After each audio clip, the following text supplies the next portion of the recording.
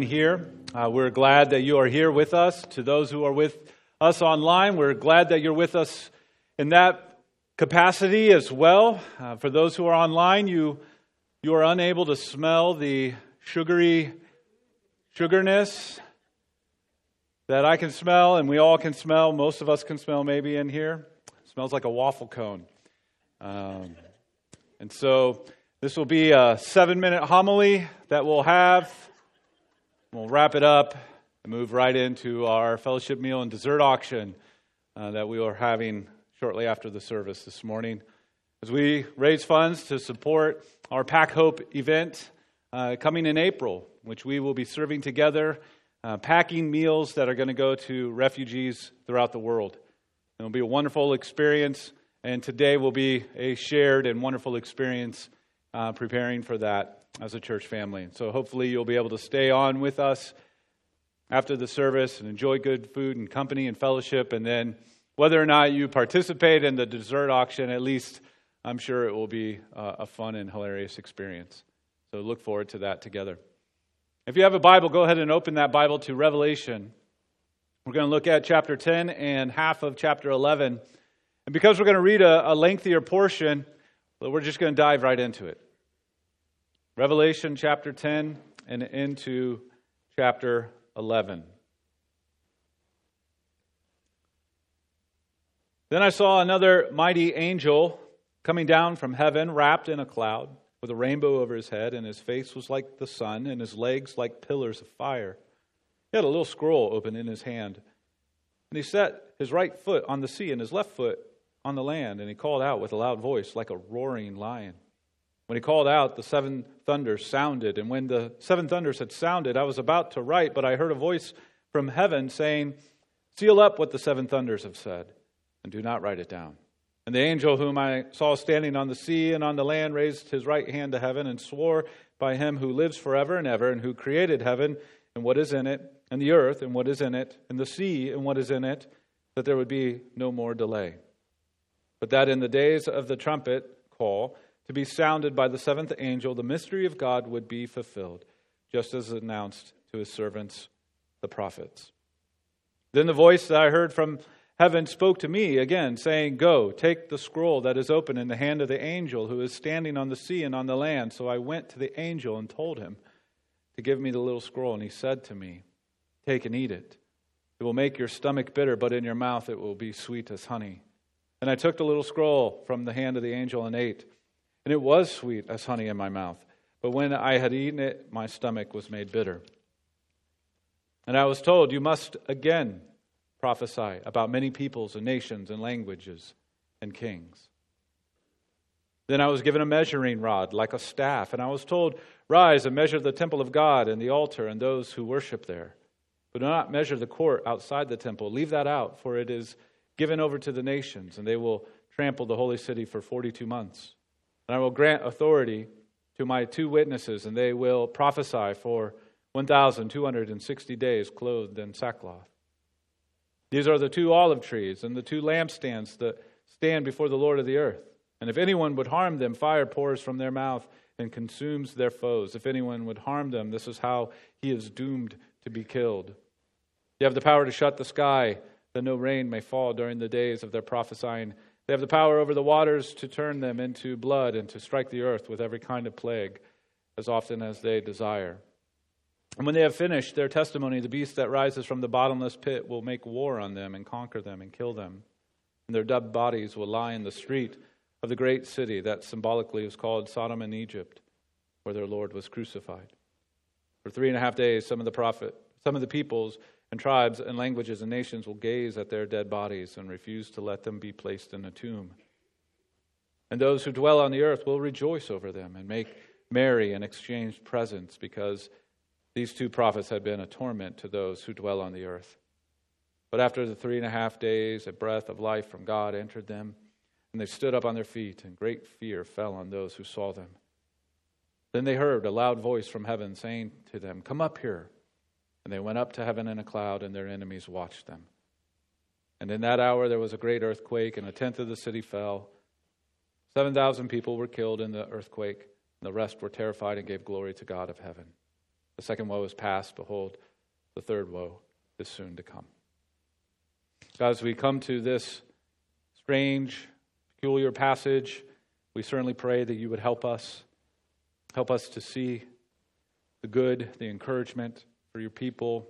May we heed the warning for those who may be far from you. Would you draw them near to you? God, we ask that you'd be with the preaching and the hearing, the receiving of this, your word. We pray in Jesus' name. Amen. We often think of the person and work of Jesus Christ in the sense of individual salvation. And it is right to see Jesus as our only means of redemption, that his life, death, and resurrection secure for us our salvation from sin. And because we have a tendency to individualize the saving work of Christ, we can miss the big picture of how significant Jesus is in the landscape of history. Theologians have helped us along the way as they've studied Scripture and understood the fulfilling work of Christ in these three ways. First, in his inauguration, that is, Jesus' incarnation, crucifixion, and resurrection fulfill God's promise of redemption. That's his ministry on earth in his life, taking on flesh and doing what he did for us, overcoming what he overcame for us, defeating sin, death, and Satan. And then the second thing that we find is the continuation. That is, the good news of the saving work of Christ is on display and declared through the church by the power of the Holy Spirit. That's going on right now. This very moment, as I'm speaking and as you're sitting and listening, we are in that particular day. It's a day of the gospel. It's a day of good news. We get to announce that the King has saving ways for his people. And then there will be a great day at the very end.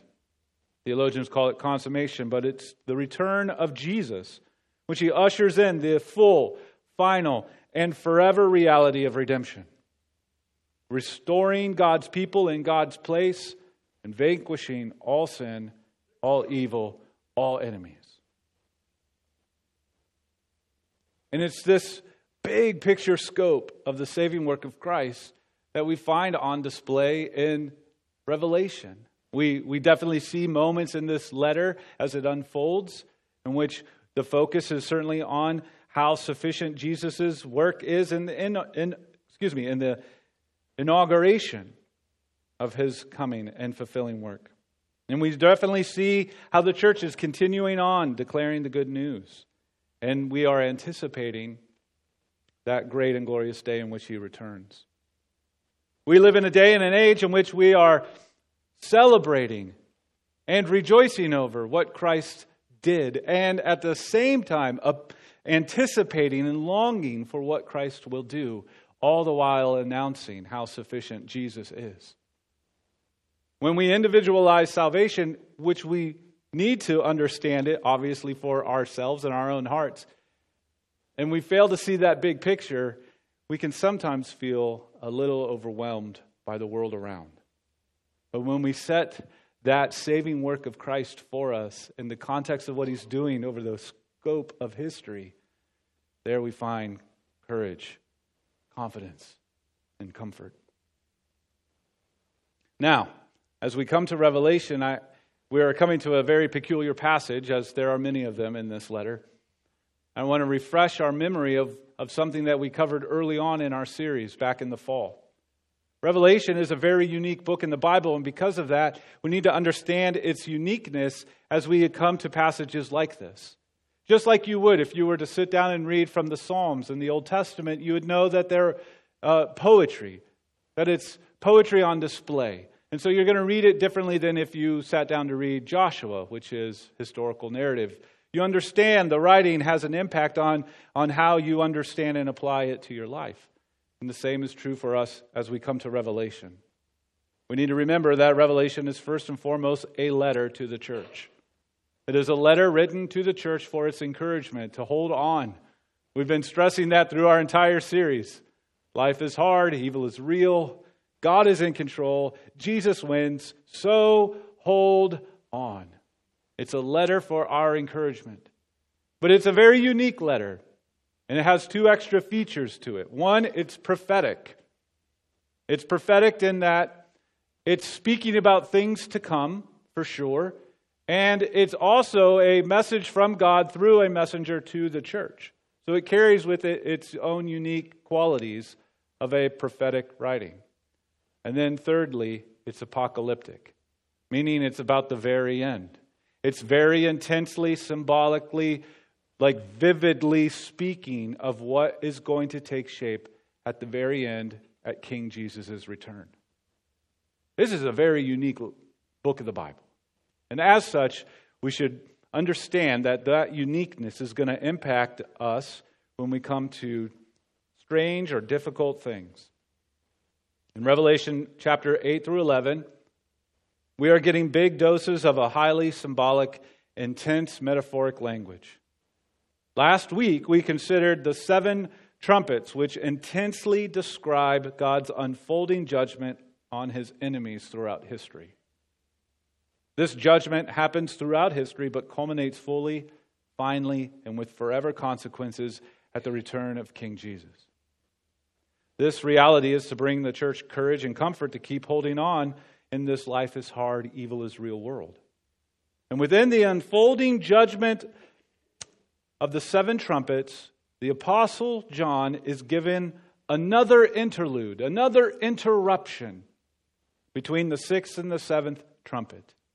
Just like how when we were going through the 7 seals a few weeks back, there was a timely encouragement for the church. And so it is here in chapter 10 and half of 11. What we find is that this interlude, this interruption, is focused on the witness of the church in the history of the world. The witness of the church in the history of the world. And as we look at that, we will find that the witness of the church in the history of the world is a call first to be faithful with the gospel.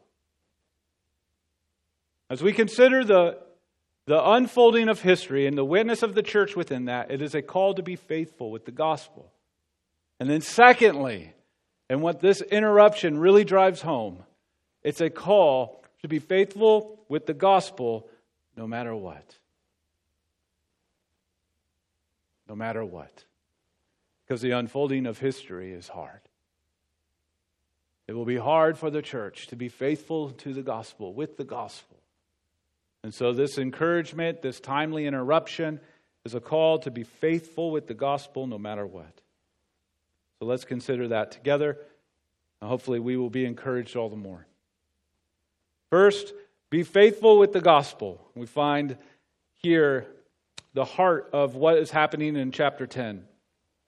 Because the gospel is essentially the mystery of God's purposes revealed. The mystery of God's purposes revealed. And we find another little scroll involved in our story. Let's look again at verses 1 and 2 of Revelation chapter 10. Then I saw another mighty angel coming down from heaven, wrapped in a cloud with a rainbow over his head, and his face was like the sun, and his legs like pillars of fire. He had a little scroll open in his hand, and he set his foot on the sea, and his right foot on the sea, and his left foot on the land. There's a little scroll in his hand. Now, Revelation draws upon the Old Testament in very profound and significant ways. And it's drawing on here from 2 particular moments in the Old Testament, one from Ezekiel and one from Daniel, both of whom were prophets. And so they had very similar experiences that John was having. They were called into a very specific ministry of proclaiming God's purposes, both judgment and restoration.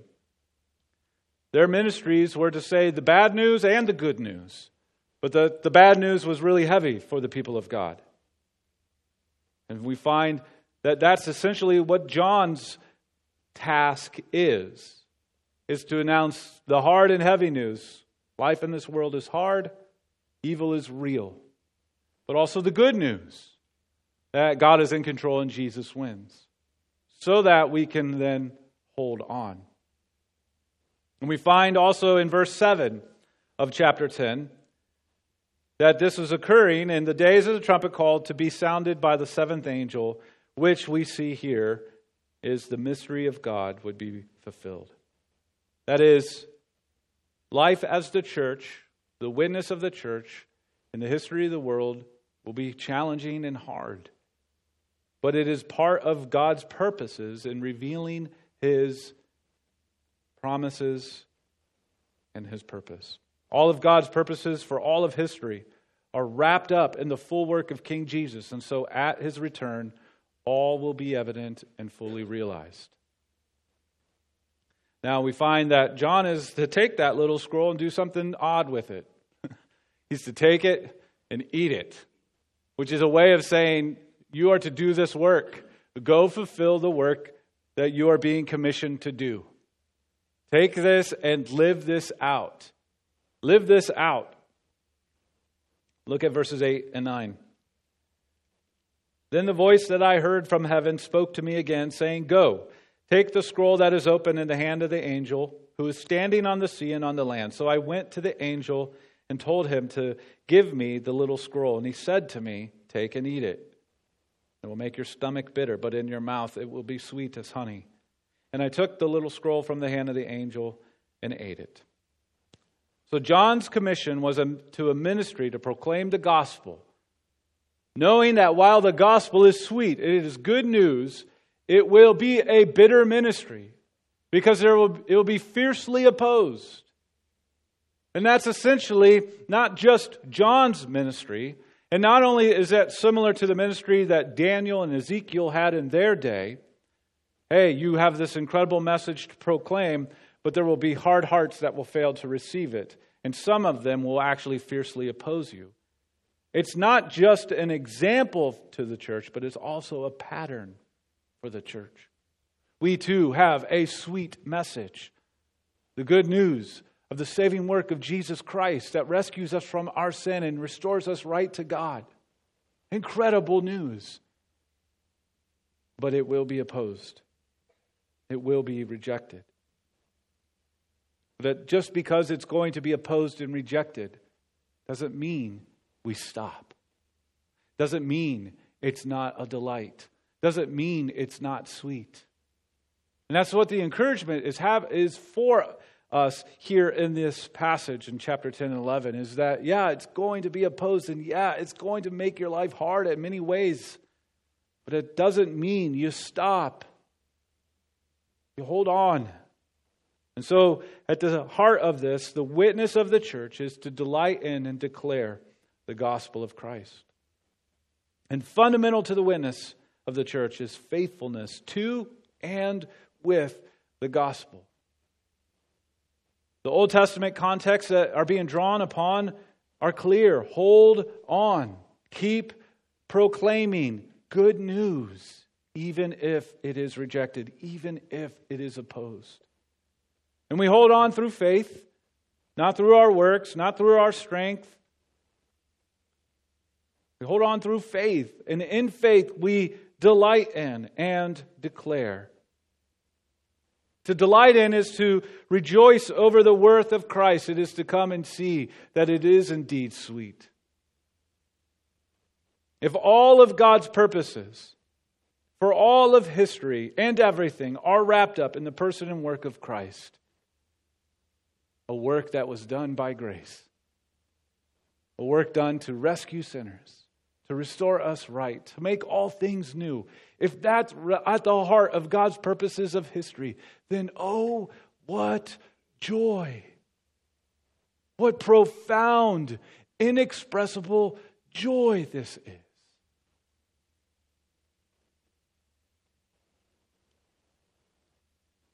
And if the overwhelming scope of God's grace is on full display in the gospel of Christ, then oh, what a joy it is to sing it, to pray it, to preach it, to share it, to delight in it together, like we're doing today. Or if you're in a life group, or if you're in a smaller group of encouragement in one another's lives, what an profound joy to have at the very heart of what binds us together a sovereign God graciously saving sinners through the sacrifice of His Son, who lived, died, and rose again, defeating sin, death, and Satan, and that all who look to Him through faith will be saved. What joy! And that joy we get to declare. That news we get to declare. We get to go about making much of Christ. We follow in the pattern of these Old Testament prophets and this New Testament moment that the Apostle John was experiencing. We follow in the pattern of declaring how great Jesus is, how worth it He is, how sufficient He is for our salvation, that we make much of it. And here's the thing. We will declare that which we delight in. Whatever it is that we delight in, we will declare it. And so the call, the challenge, is to delight in this good news of Jesus Christ, even if it makes our lives difficult. To delight in it with all our hearts, together as a church, to delight in it so as to be a people, a church that goes about declaring it no matter what. Christ is to be at the heart, the nervous system of our church. We can't lose sight of Christ as our delight, because if we do, we will lose our voice at making much of Christ. It is an encouragement, a warning, a caution, all of that wrapped up together in the midst of a life is hard, evil is real world. Don't stop delighting and declaring. It is worth it. And now we see that in chapter 11, it is worth it no matter what. No matter what. The call is to be faithful to and with the gospel. No matter what. As we get into chapter 11, we find that it is filled with many metaphors. And the role of metaphors in Revelation are important. So let's look at verses 1 through 3 of Revelation chapter 11 as we consider the call of the witness of the church and the history of the world is to be faithful to the gospel with the gospel no matter what. Chapter 11. Then I was given a measuring rod like a staff, and I was told, rise and measure the temple of God and the altar and those who worship there, but do not measure the court outside the temple. Leave that out, for it is given over to the nations, and they will trample the holy city for 42 months. And I will grant authority to my 2 witnesses, and they will prophesy for 1,260 days, clothed in sackcloth. And we have a measuring rod, we have the temple, we have a holy city, we have 42 months. And, 1,200 or so days, which is equivalent to 42 months. And what is going on in all of this? And how do we approach these kinds of metaphors? And so this is a good part to sort of remind us again of the way that we go about approaching a very unique book in the Bible like Revelation. Because as we better understand how to apply these metaphors to our lives for our encouragement, the more encouragement we will gain. So I want to just very quickly say or describe 3 main approaches to Revelation and therefore to these kinds of metaphors that we find in this chapter and throughout the book. The first approach to Revelation is called a past-oriented approach. It has technical names. I don't want to go into that. The whole point is it's a past-oriented approach. It interprets Revelation literally with a past-only focus of application. So it reads through these metaphors, and these metaphors that are in there have very literal renderings and understandings that are situated in the past. They read something like this in Revelation 11 and find that its fulfillment occurred in and at 70 A.D. A historical event happened in 70 A.D., Jerusalem was sieged by Rome, and as that siege played out, Rome eventually took the city, destroyed most of it, also destroying the temple. And so this past oriented approach reads these metaphors and thinks of all of its focus and attention and application in a pre-70 AD context. That's one way of approach, a very common way. Probably the most common way, and maybe most of us in this room probably have had as maybe our operating system when we think of Revelation, is a future-oriented approach. That it interprets Revelation literally, but not with a past-only focus of application, but rather with a future-only focus of application. So it's looking down the corridors of time and a point when Christ will return, and there would be crazy stuff happening in the world leading up to that. And among the crazy stuff would be that they see something like Revelation 11 as being fulfilled near Christ's return when the temple that was destroyed in 70 AD is rebuilt. So they're anticipating and looking forward to that kind of a moment in history. And so a future-oriented approach is looking down the road and seeing the application of this for then. And then that leaves us to the third one, the third approach. And the third approach is a present-minded approach. Instead of interpreting Revelation literally, it interprets Revelation figuratively with present-day application in any age of the church. So that Revelation becomes applicable in the past and in the future, but also very much right now. The picture of Revelation chapter 11 describes the whole church age, not a specific moment in the past or a specific moment in the future, but the whole amount of time in which the church exists. And so it's much more focused on conveying the reality that the church will face physical harm, yet have spiritual protection. That this interruption in the unfolding of God's judgment over his enemies throughout history, culminating at King Jesus' return, that this timely encouragement in the midst of that is that, yes, church, you will experience harm and opposition, but God is with you and you will be protected.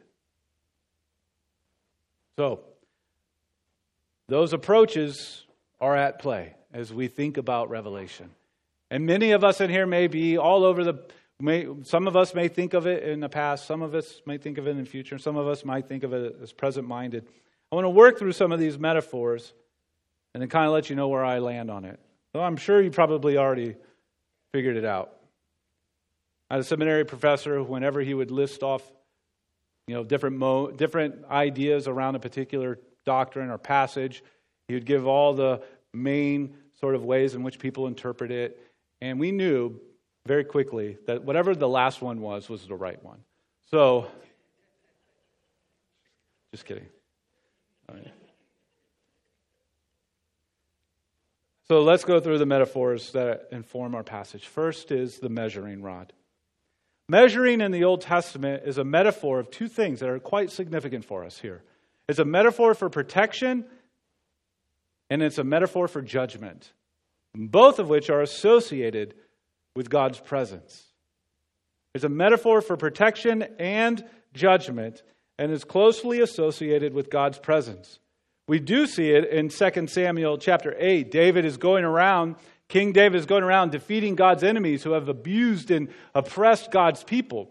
And he comes to one group and he defeats them. In 2 Samuel 8, and he, David, defeated Moab. And he measured them with a line, making them lie down on the ground. 2 lines he measured to be put to death and 1 line to be spared. And so we see there a picture of judgment, but also protection or of grace. You see justice and grace on display in the use of measuring. And then we find a very significant moment in Ezekiel chapter 40.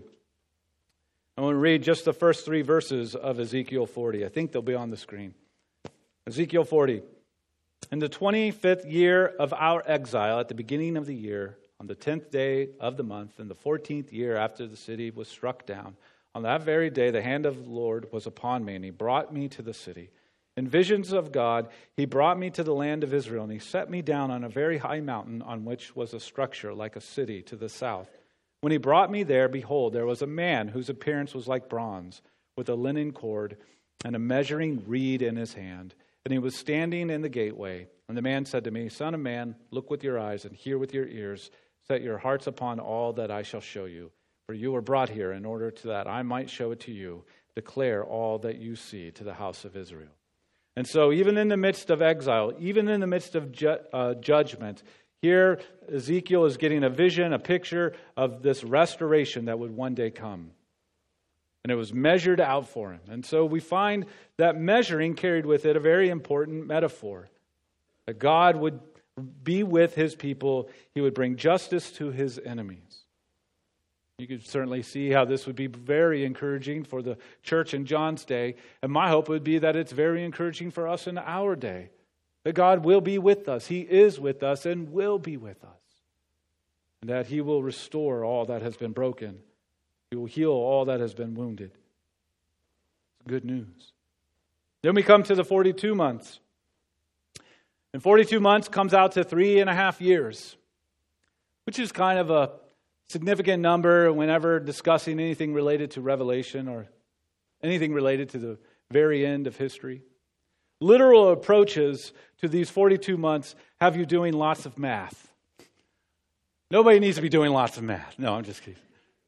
But they do. There's a lot of math that you're trying to do. You're to find the period of time that there will be this great tribulation and this secret special rescue mission of the church, which is commonly called a rapture.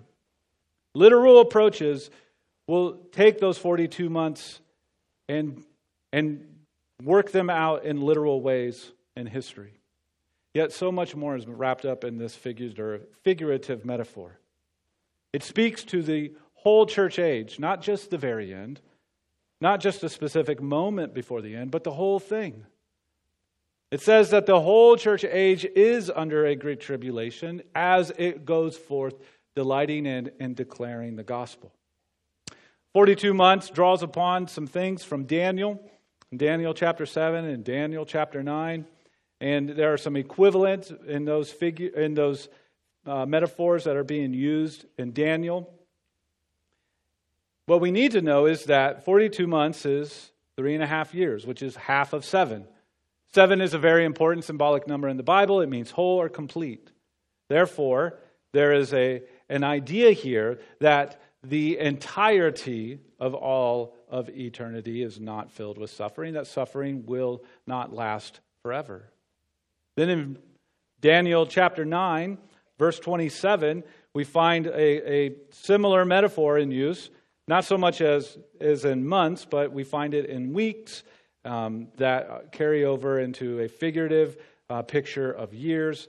It gets all complicated in prophetic literature and what these days and months and years are all pointing to. But listen to what is said in Daniel chapter 9, verse 27. And he shall make a strong covenant for many for 1 week, and for half of the week he shall put an end to the sacrifice and offering. And on the wing of abomination shall come one who makes desolate, until the decreed end is poured out on the desolator. So here we have 1 week, very similar to, which is 7 days, very similar to 7 years. And half of the week, it's filled with great trouble. And then that trouble will come to the end. And the one who brought all that trouble will be brought to an end. And the second half of the week, it will not be filled with that great trouble. So it's speaking of this period of time that will be filled with trouble, followed up by a very similar period of time that will not be filled with trouble. So both sides of that week, that 3.5 days and then the 3.5 days of not trouble, are mirrors in the sense. They're speaking to a whole period of time. That means the entire church age is one of tribulation, of great difficulty, great struggle, of great hardship. And that time will come to an end when the King returns and brings an end to those who desolate. And that time when the King returns will be filled with great peace and great joy and great hope and great wonder. And all of this is set in the context in which history is unfolding and God's purposes are being fulfilled. And at no point, and this is where we don't want to lose sight of this. It gets confusing. It is odd.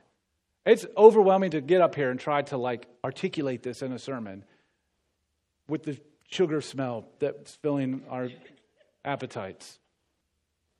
I get all that. And wherever we land on these things with the past or the future or the present, in one sense, it doesn't really matter what you think or what I think. Because what's true is, yes, life is hard. And yes, evil is real. But God is in control and Jesus wins, so hold on. That's true. No matter how we approach Revelation, that's true. And as we wrestle with this, and as we look over history, as we look in our day, and as we anticipate however many more days we have or the church has in this world, those things don't stop being true. They're worth our delight. They're worth our declaring. Faithful gospel witness will face hardship in this world. But we face that hardship with God. With a God who is with us. Revelation 3:11, 3 through 8, we don't necessarily have time to go through all of that. So let's just narrow it down to verse 6. Revelation 11, verse 6. I believe I have one verse there for it. It says that they have the power to shut the sky, that no rain may fall during the days of their prophesying. And they have power over the waters to turn them into blood and to strike the earth with every kind of plague, as often as they desire. And maybe that verse draws two things in the Old Testament to mind. There's two ministries that draws to mind. One is Ezekiel, and the other is Moses. And it's equating the ministry of the church, the witness of the church, and the history of the world in very similar ways to those ministries. If you know the ministry of of Elijah, not Ezekiel, I think I said Ezekiel. If you know the ministry of Elijah, he was a prophet, and he had to announce bad news to people who did not like him. Some repented and believed and trusted God, but others fiercely opposed him. And Moses, we know of in the plagues and the Exodus, and we see that the ministry of Moses and Elijah faced fierce opposition, but God was with them. And so it is with us. And so it is with us. In the rest of chapter 11, we can see in verses 9 through 13 that throughout this process, God has not abandoned his people. In fact, he says at the very end, come on up here. Looking at verses 11 and 12, consider these encouragements. But after the 3.5 days, a breath of life from God entered them, and they stood up on their feet, and great fear fell on those who saw them. Then they heard a loud voice from heaven saying, come up here. They went up in heaven, in a cloud, and their enemies watched them.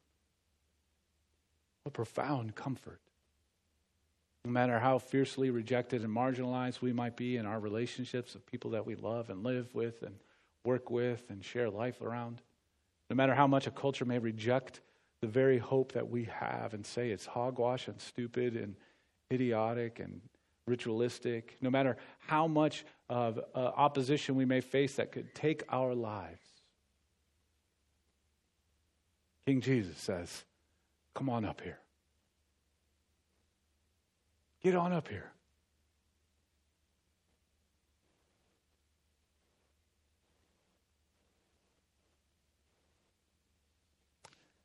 I take these words in Revelation 10:11 from a very present-minded approach, believing that they're very relevant for us this day, right now. And I know that maybe many of you have heard these verses taught from a future-oriented approach and see them speaking to a future event of great persecution and a secret rescue. And that's fine. The overriding encouragement for us all is that the church will face all sorts of opposition, but we do so with God. It matters not that we face it, because we always have our King with us. Trying to figure out all the math from a highly symbolic book of the Bible, drawing on other portions of highly symbolic scripture in the Old Testament, it can be exhausting. And I think at times misses the forest for the trees. Instead, let us hold on. And if I'm wrong, my approach is wrong, that encouragement still remains. It still remains. We can hold on. We can hold on to Christ together. We can hold on to Him as He holds on to us. And we can respond in our day with faithfulness to and with the gospel. Because we have good news. Good news is that Jesus showed up and lived the life that we could not live and died the death that we deserved and defeated the enemies of our soul. We have that good news.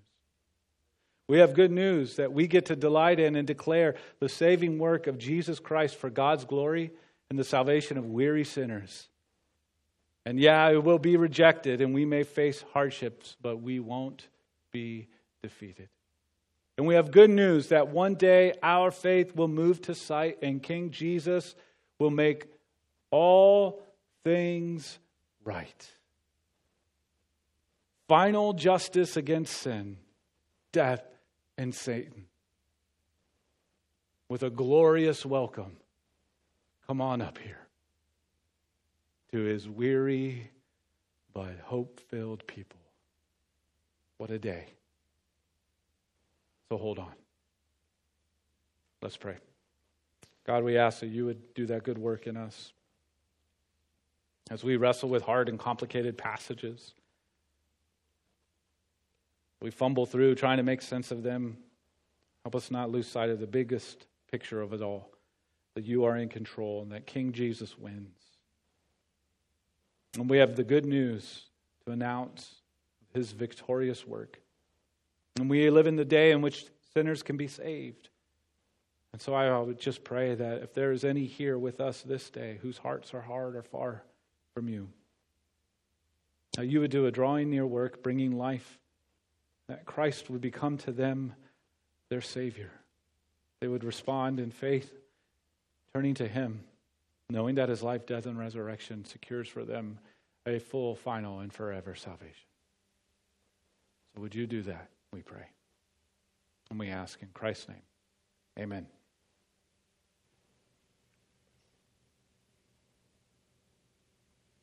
Would you please stand as we celebrate the return of our King? In Revelation it says, "And He said to me, these words are trustworthy and true.